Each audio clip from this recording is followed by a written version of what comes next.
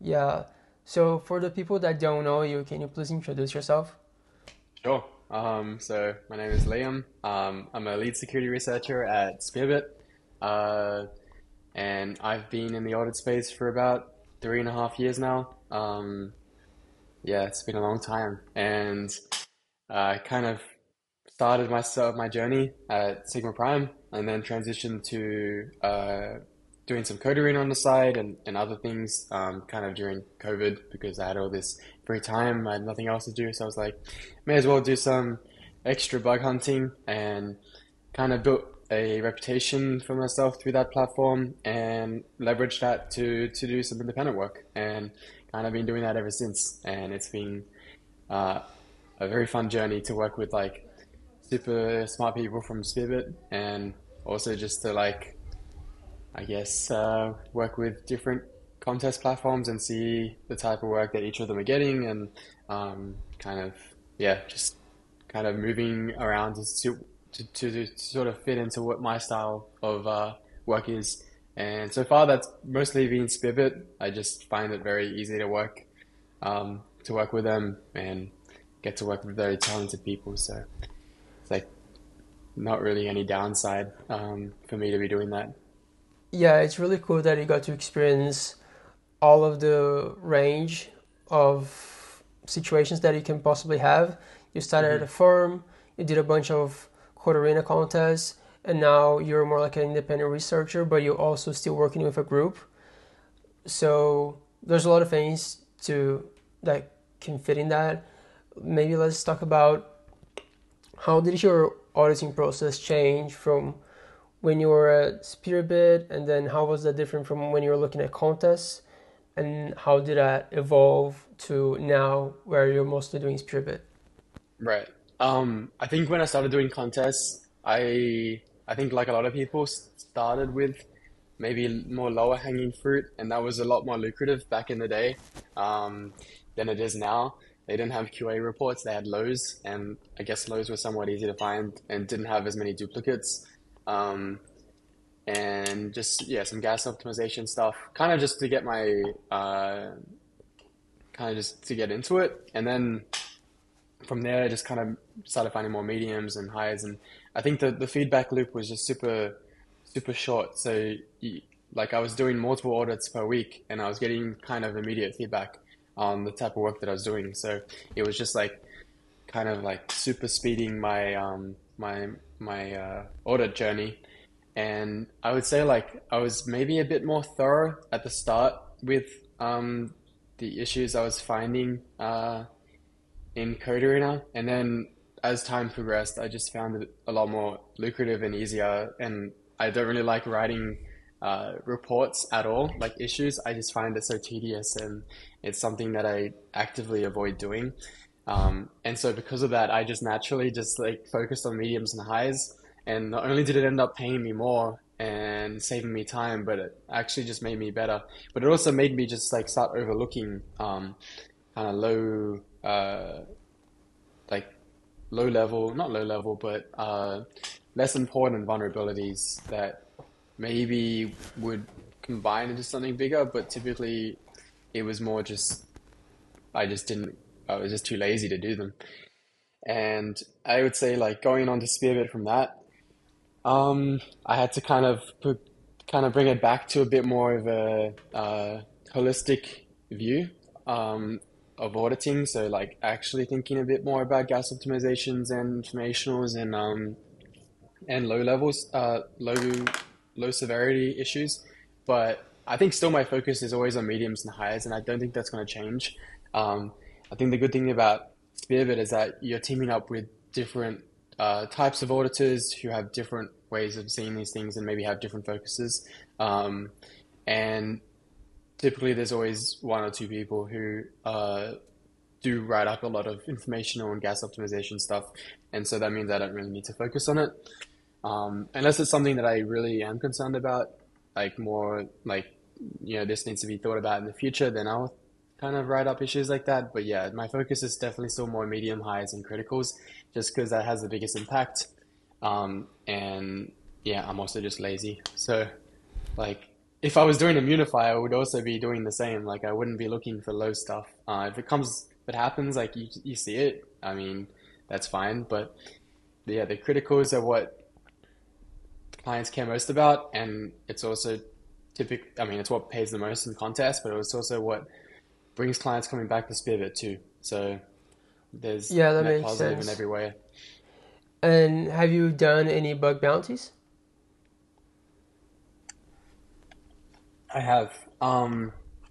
It's not like not a lot of time. I haven't spent a lot of time on Immunify. I just did some Anchor Protocol stuff. And I mean, they paid me as more of like a goodwill thing, but they kind of just didn't. They kind of just said like, "Oh, we can't do this right now," or like, "This is kind of like accepted behavior, even though it shouldn't be." Um, but I don't know. After that, I kind of just like what couldn't be bothered with Immunify for the time being. Maybe I'll come back to it another time. It also seems pretty competitive, but uh, I don't know how true that is. Like, it seems like every new Immunify project that gets put on is quickly looked at, and lots of people go through. And I mean, that's probably a good thing. Like, it means the platform is doing what it's intended to do. So I don't wouldn't say that's a bad thing, but I think obviously the alpha is just with Immunify to look for like projects that have maybe a payout for criticals between 100,000 to a million, and to really find complex ones because you can dive deep, and I think there's so many bugs out there that people have not found yet. There's projects I've worked on through contests where I'm almost like I can almost guarantee there's still more bugs in that code, but it's just so complicated that they're very hard to find. Um, but even when I was auditing them, I was finding lots. So I don't know. I think that's how I like to see it, is if you've found like lots of bugs, then there's probably more. And the opposite is also kind of true. If you're not able to find too many bugs, I mean, this is kind of like a trust in your integrity as an auditor. But if you don't find many bugs, you can kind of expect there to be very few found. If there probably is still bugs, but just difficult to find. Yeah, yeah, that makes sense.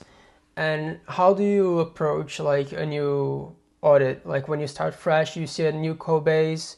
What goes from what's going on through your head? Can you take us from like start to finish? Um, Honestly, my audit process is pretty chaotic. I don't have I don't have a process.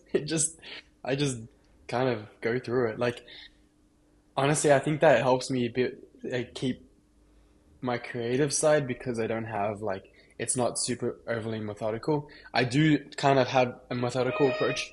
But yeah, I don't have like I have a methodical approach towards the end, and then I kind of just yeah, at the start, just kind of bounce around, look for kind of cool things to check out and understand. But yeah, I think there's a time and place for both, and it's just a matter of like fitting them in at different times of the audit process.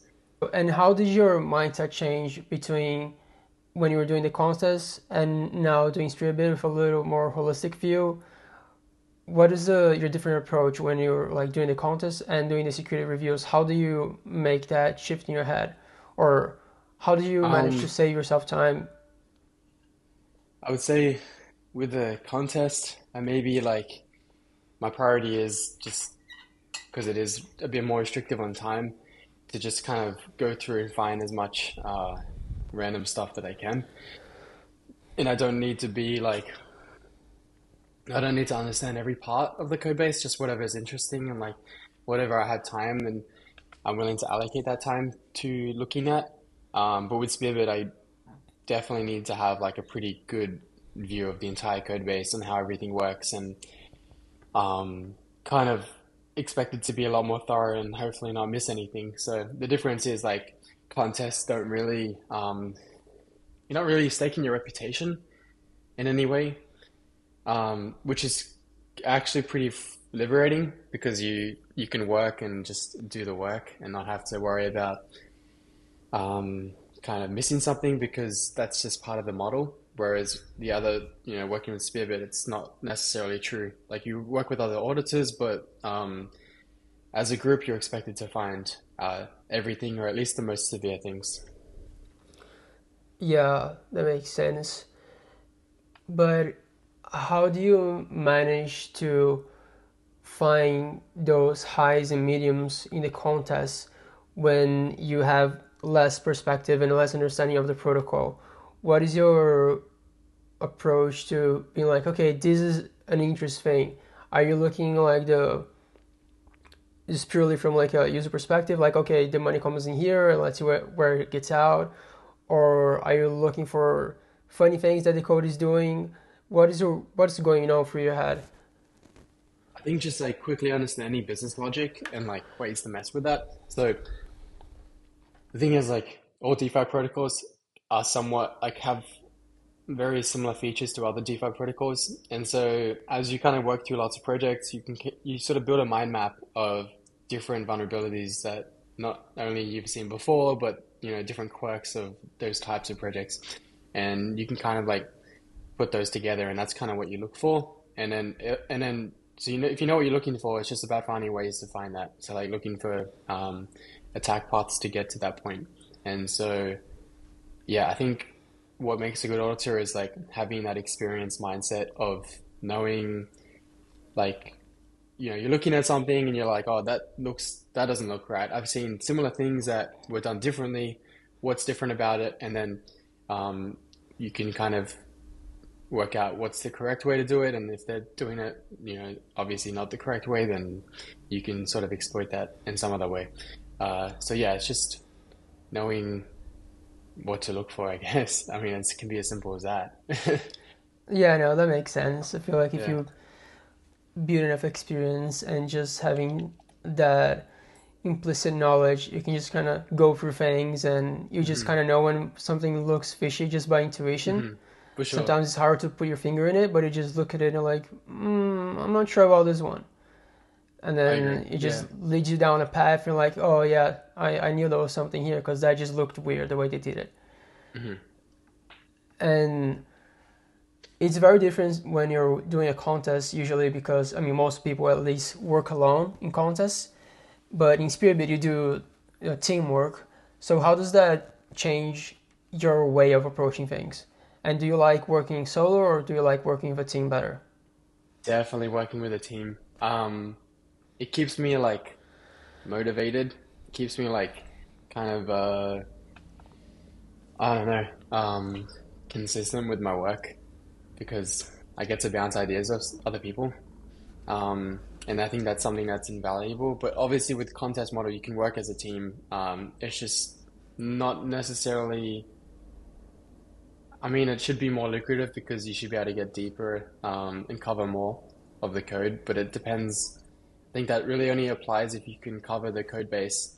If you can only cover the code base with at least two people, so that you're not really. There's not much overlap, I guess, or there is, but not like extensively.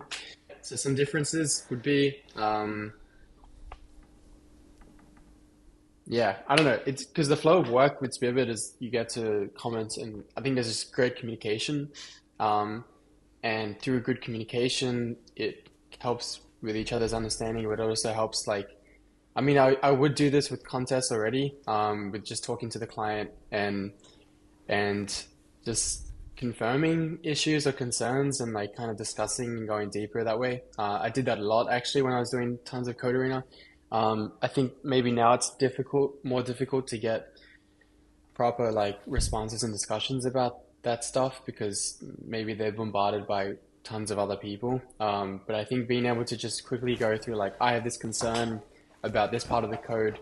Um, instead of going through the whole rabbit hole yourself, sometimes it's easier just to get clarification from the client, and you can kind of determine whether or not it's worth continuing investigating in that part of the code or not, which saves you time and also just kind of helps you with your understanding. So communication is just like the the best thing you could like if you can create a workflow that kind of goes like kind of focuses around communication, then I think that helps everyone quite a bit. Yeah, I agree. Because some of the times it can be like a silly little question that's going to save you 2 hours of digging around and trying to really understand what the hell is going on. Just something that it's missing from the docs or the context, that they give you, they can answer in like 2 seconds, and it will take you Hmm. like, I don't know, so much time to actually come to that conclusion yourself. For sure. Yeah. And I know another topic you're interested in is the ZK landscape, and I've seen you tweeting about Cairo and stuff like that. Can you elaborate on your ZK journey so far? Um, it's more just been an interest at the time being. I wouldn't say I am at all equipped to like really give a good uh like overview of maybe where the space is heading, but I think it's just super fascinating. I think it's can be very overwhelming on like where uh to move towards because it seems like it seems like there's multiple ZK rollups and each of them have their own smart contract architecture, which as a dev or as a security researcher, it feels like you need to be working on all these different or like learning and understanding these different architectures. And I think almost it's just easier to understand the fundamentals the same way like understanding EVM through Huff or some other thing helps you to like get a decent understanding, and then any sort of um, EVM implementation. So you could look at different languages like Solidity and Viper and etc. Um, because it compiles down to the same thing or has the same fundamental concepts. It transfers over pretty quickly, and there's yeah, I think it just helps with that understanding, and I think the same applies to ZK. I think you know, learning the fundamentals and not necessarily the deep math behind it, but I think having intuition about how that works is pretty invaluable. And then just like maybe having an understanding of how that works in the context of smart contracts and like kind of executing between states is also super interesting. It seems something that it seems like it's something that's kind of destined to be. And so it's just a matter of when, not if. And so I think being prepared for that is, a provides you with a pretty good edge as an auditor because the thing is like these languages have some of them have like transpilers between EVM um, and their own language, but I think that has limitations, and I mean the thing is like all the developers are pretty much in Solidity, in like kind of EVM based architecture, and the struggle is always going to be like how do you migrate tons of those devs over to the ZK landscape, um, and I mean that's one like having transpilers is one thing, but that's not going to be enough because that's still like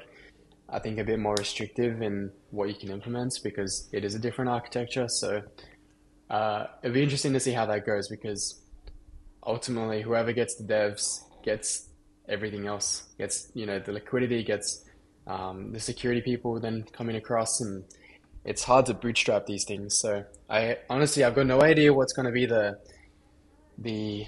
the winner per se. Probably a few of them, but ideally it'd be I don't know. It doesn't seem like anyone is like really actually working in this stuff. Maybe like they're doing audits and circuits like Circom and Halo 2, but I think even those won't necessarily be key. I still don't even know what ZK Sync has their circuits written in for the contest they're doing in Code Arena. Couldn't find it actually. Are you gonna participate? Maybe. I don't know. I haven't fully decided yet. I kind of wanted to create a team for it. Um, and have like kind of bring the best from, both worlds, like EVM smart contract stuff, and then also some ZK people, and then use that as like a learning, like a way to learn both, I guess. So like have those, just like kind of learn on the side and then apply those, whatever you're learning as you do the audit. Yeah, I feel like Pretty it's gonna interesting. be a great learning opportunity for everyone involved. I know a lot of people are just binging ZK content for the past few days, trying to catch Yeah. up, even though I think that's highly unrealistic. I think it's a I good agree. excuse to try and like put your feet in the water and like see how it is and get more familiar with it. Yeah, I think And ideally it'd just be easier to get someone who's already deep in the ZK and then work alongside them and just sponge off them. And then obviously you provide um, a pretty good skill set on the smart contract side. And then you can hopefully piece those things together. yeah, I agree. I agree. The tricky thing though is that there are not many ZK experienced people, right? Not at It's only all. a handful of them that you can actually sponge off of. Yeah, like I look at the contest for not the contest, sorry, the Spearbird audit for the Polygon ZK VM, and you look at the lead security researchers, they brought people in from the EF because there was no one else they could bring in.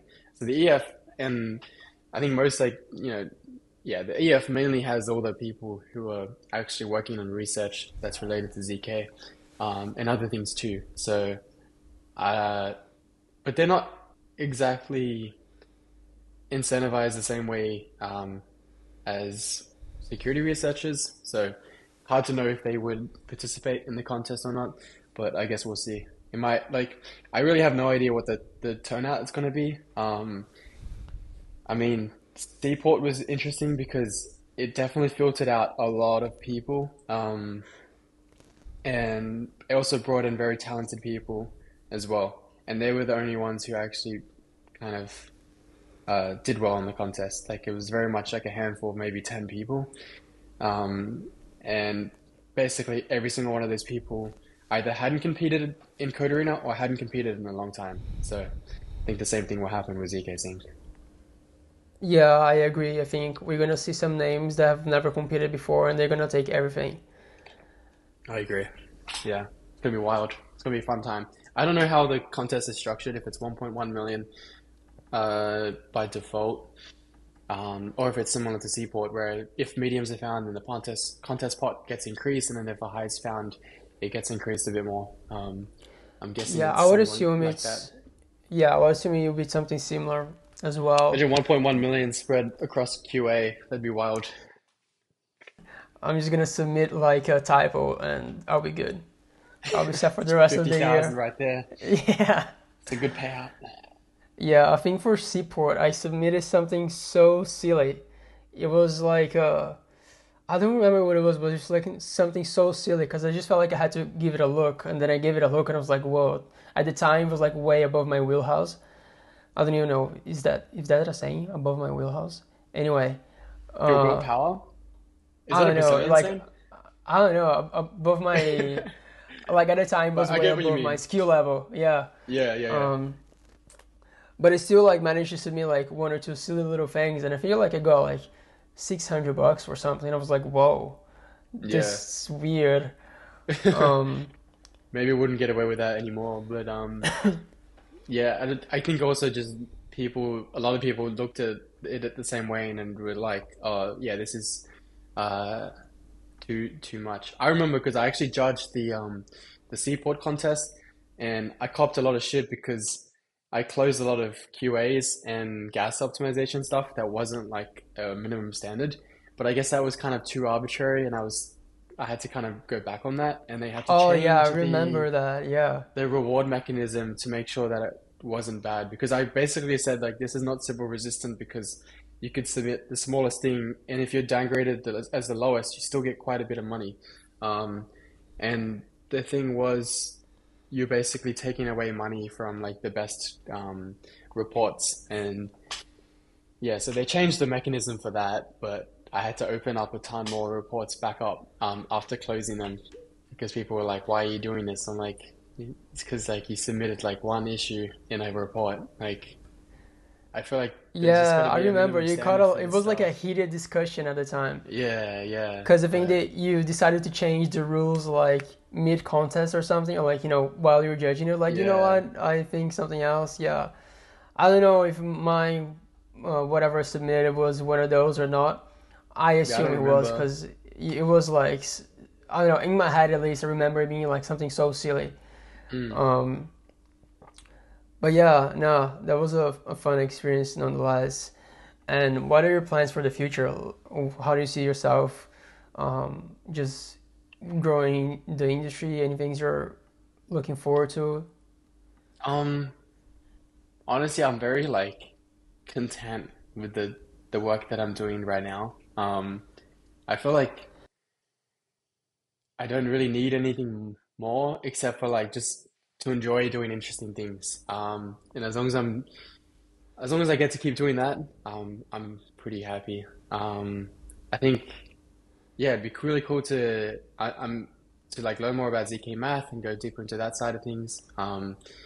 It'd be really cool to. The thing is, like all these other blockchain stacks, there isn't much work to do audit to kind of audit them yet. And because of that, it's more of a like um, a time thing. Like I kind of like to learn and work at the same time, and it seems like there's other stacks that are super interesting to me. Like Kara and then Cosm Wasm, and there really isn't much work on those sides of things because there isn't much liquidity in on those like stacks just yet.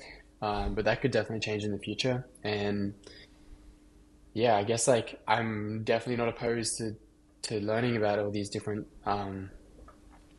architectures just because I guess it's just a different way of seeing how a blockchain can work and how you could do smart contract execution in the context of a blockchain. Um, so yeah, I guess I'm still very much EVM pilled. I mean, I don't think that's going to change, but I think just for the fun of like working on other stuff, I'm definitely drawn to doing that in the future. Um, but besides that, I'm not really looking to. I don't really want to start an audit firm because I think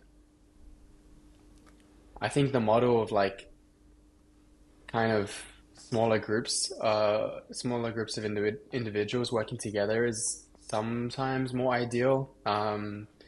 And the Spearbit model kind of provides that through their Container product. So yeah, I guess like there really is no reason to start an audit firm because the way you profit off it is basically the the reason I'm working through Spearbit is because they pay you the majority of what you're billing, right? And then if you start an audit firm, the only way you profit is by doing the opposite, is by profiting majority of what your employees are billing. And then it's kind of like something that I'm not necessarily aligned with. So why should I be the one to like continue that whole thing? Yeah, that makes sense.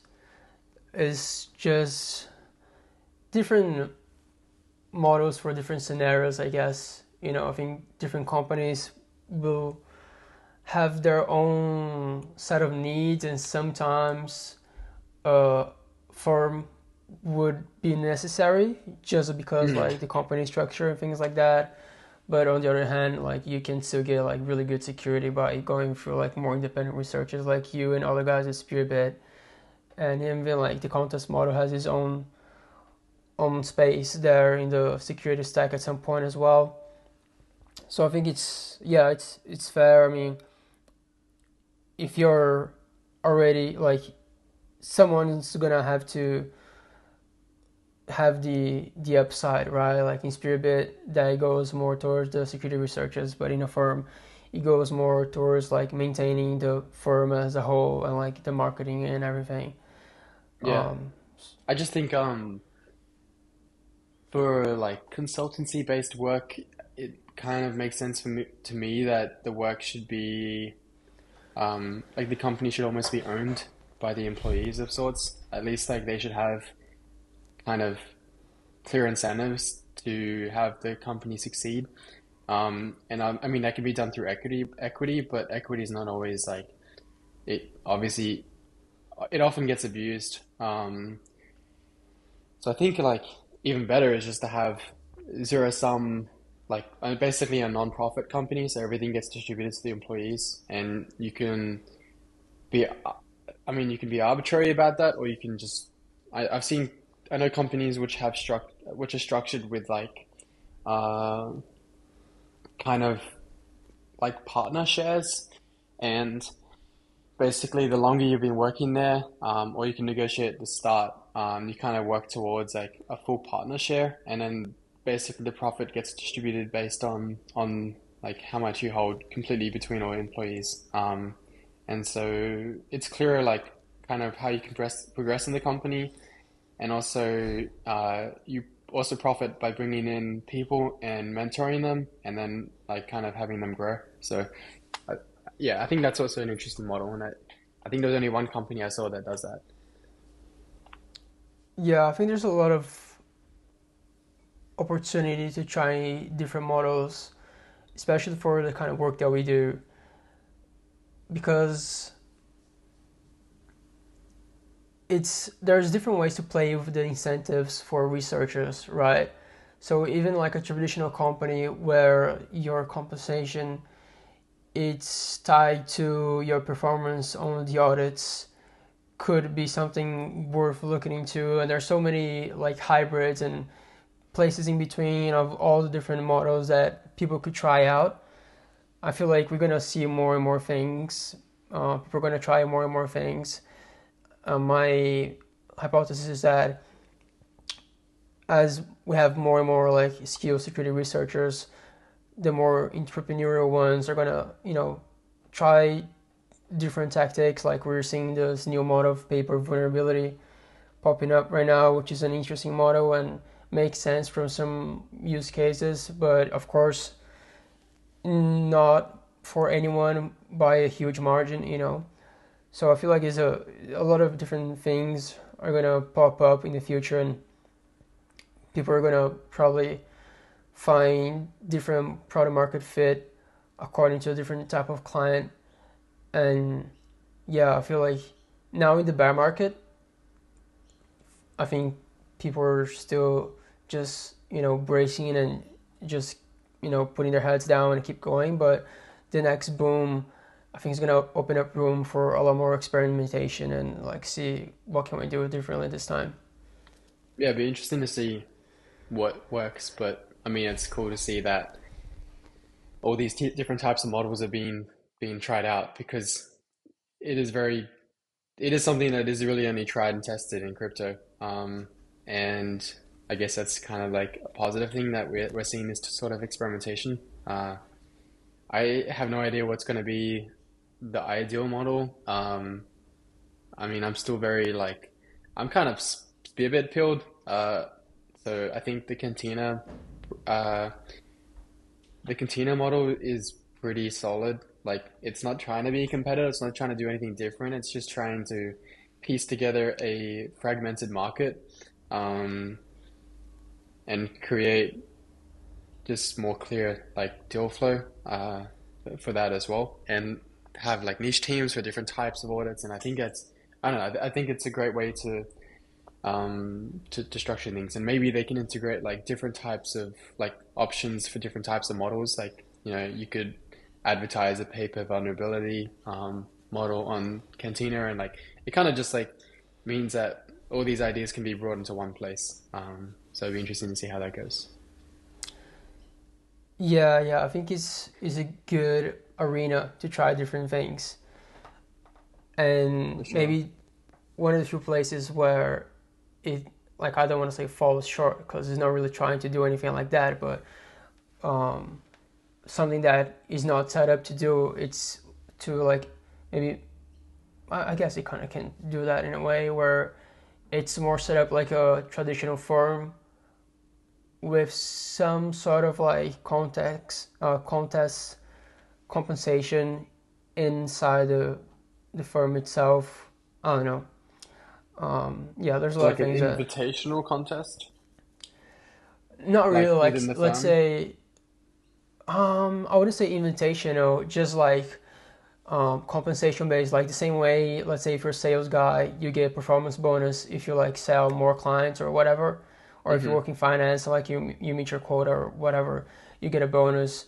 Maybe something like that could be a way to structure like a firm where, let's say you have like a set of like five auditors or whatever, and their compensation it's attached to their findings, and of course Mm. that would hinder like direct collaboration. So Yeah, maybe for you would need sure. like a maybe you need like a shuffling of teams. So like Yeah. you would do it by team, and um yeah, maybe something like that. You do it by team, and you're just trying to like a competitive collaboration sort of culture in a way, which is can be tricky to do, but I think there's something there to be done, because then you get the benefits of the competitive audit, and you still get like the collaboration plus the you don't have you like ideally you wouldn't have like that extra cut of incentives, like the financial incentives would go directly to the people doing the work as well. So I think there's a lot of things that could be done and could be tried. Yeah. Yeah, I'm just like I think competition is good, but it also like you said, hinders kind of collaboration and communication. And I think even without proper incentives to foster competition, I think there naturally is weirdly competition between like um auditors, even in a spearhead audit or any traditional firm, just because you kind of want to prove that, like prove to not just yourself but others that you're capable, right? Um, and so yeah, I don't know. I think in a traditional firm, I think it'd be very difficult to like find the right way to incentivize that without just I don't know. It's just it always like the whole bonus structure just becomes arbitrary at the end of the day. There is no like way to measure it in numbers. So yeah, Yeah, in my it's a head, the tough way I one. think it would work maybe would be like Yeah. more like a team compensation. So Hmm. maybe you can like put a team together. Let's say like you're the lead auditor for the company, and your compensation is tied up to like your team's performance. So you're incentivized to put the best team together, and then it's kind of like a competition between like you know Mm. team A and team B, But and then there's like but then it's like how you compare between different audits that have different like types of vulnerabilities, and maybe one is a lot easier to find bugs in than another. yeah, then like that would be a different charging model as well, right? That would probably Mm. need to be like uh, an ongoing engagement, and some like the type of deals would be different, and you probably would need to sell it in a way where like you're getting like two audits from different teams under the same umbrella, and like that's why they're incentivized to like perform better and stuff, Yeah. and just kind of But come then from that the more you perspective. but the more you com compartmentalize it, compartmentalize, can't speak. Um, the more it just becomes like a traditional code arena contest, doesn't it? Like you have to, it's like you create, let's say you got an audit within a traditional firm, you create two teams of five, and they kind of compete in tandem, and then you can kind of reward based on the output of those two teams. It's like, in my opinion, it's a lot more inefficient use of the company's time, but also the client's money. And then at a certain point, it just makes sense to do a contest model. And it'd be cheaper for the client for sure. Because you can basically like with the right incentives, a contest should hopefully incentivize teams or collaboration in the same way. So like bringing people in who maybe are on the same skill level, so you can equally um, contribute. And yeah, I don't know. I think I just I find it very difficult to see how traditional firms will compete um, in this type of landscape without kind of changing the way they incentivize their auditors or the way they pay them and like the transparency behind that. So yeah. Yeah, I don't think it would like it's a model necessarily fit for the current traditional firms, but it would Mm, like look like a little bit more like that. So it would more resemble like a sales competitive structure. Like I don't know if you know how they set up the sales competitive structure, but usually the way they have set up is that there is this like competition between sales reps, right? And for example, let's say a sales rep is responsible for territory in like this state, and the sales rep is for the other state. Depending on their performance, some of their territory gets given to the other, right? So you lose part mhm. of your territory. So that's just like a analogy of something that could be trying to be a model, right? Because it worked for sales, so why wouldn't it work for auditing? Like if you look at it like the core principle of the whole thing, and the compensation would it be like still like as a firm you used to have like your base pay, but then you have like the potential to earn a little bit more of that, as opposed in contests where it's like totally subjective. I think that's a good enough Yeah. idea of different ways people could try and make up these structures, because I think there's definitely room for innovation in just the different things you could try out.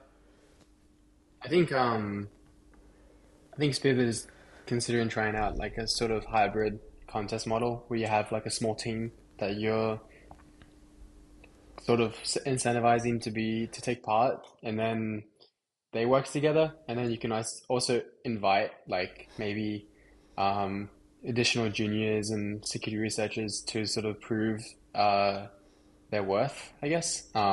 And I guess it kind of combines the this hybrid like team approach, and then also kind of an open contest model, um, and it keeps things.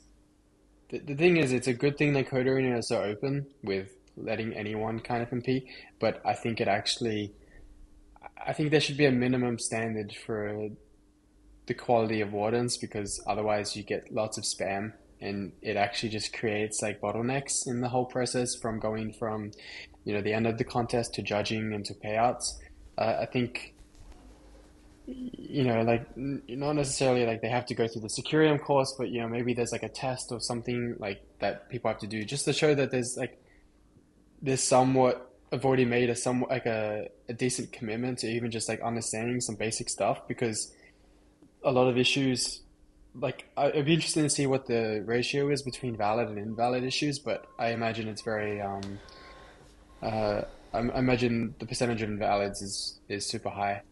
Um and finding ways to reduce that is a very good way um at scaling a model like this because at the start it was very easy to work with, but as time has progressed, just the competition has gone up, and but the quality has also of each issue has also gone down on average. So I think fixing that would be um, a big breakthrough in this type of model. Yeah, for sure. And that was what I was gonna bring up, that for Code Arena, it's not very often that you see teams, because I think just the nature of the platform makes it harder to set up a team.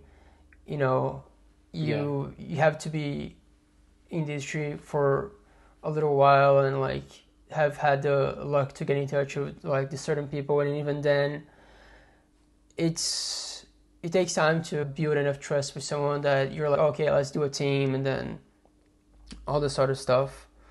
for sure. Yeah.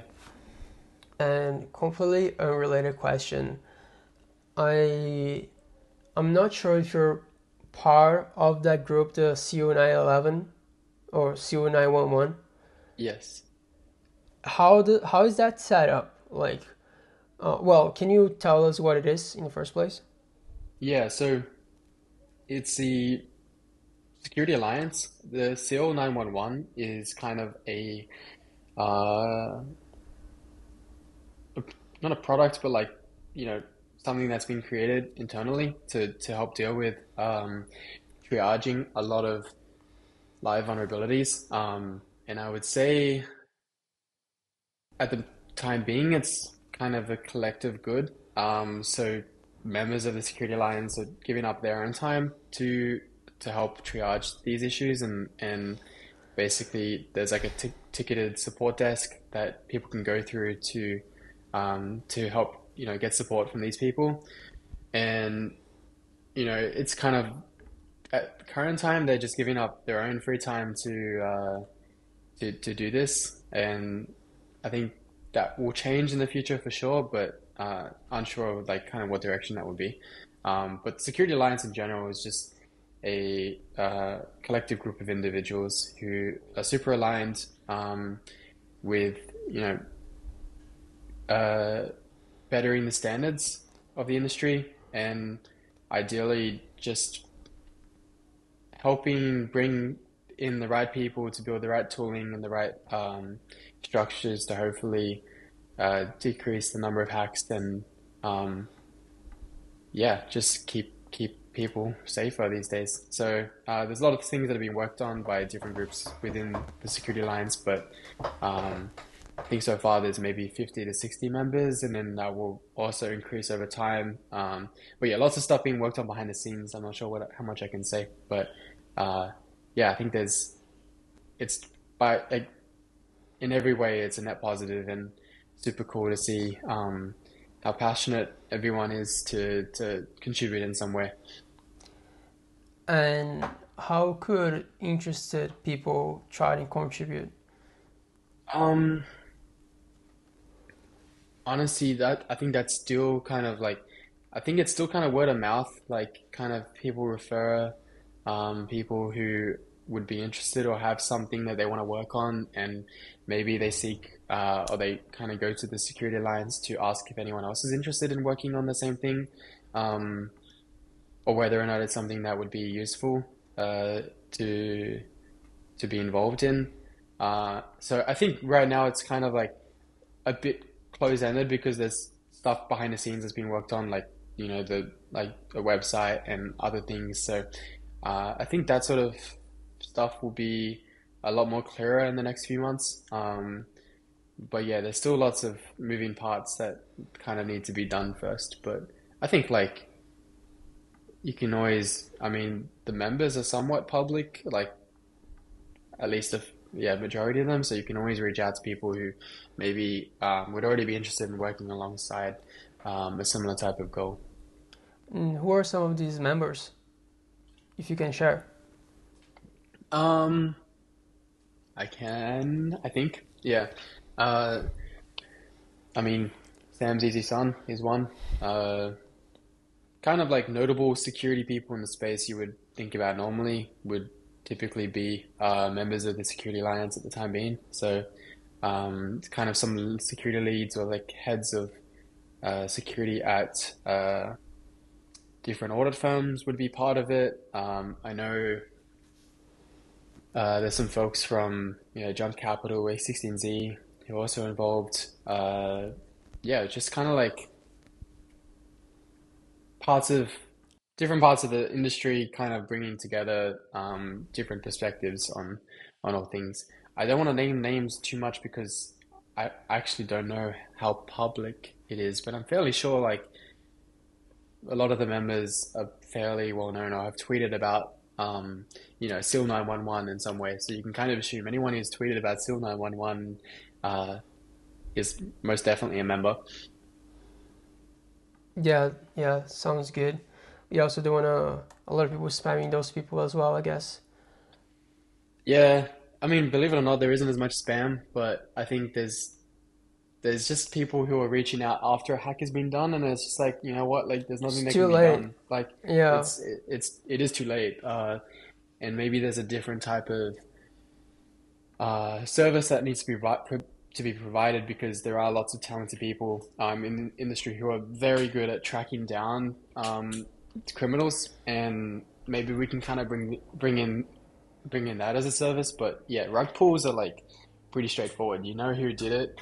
Uh, unless you can trace them through some other means, it's very difficult to work out maybe who that person is. Yeah, yeah, fair enough. Well, it's been a pleasure, man. It's been really cool talking to you. Yeah, likewise. Thanks for having me on. It was great.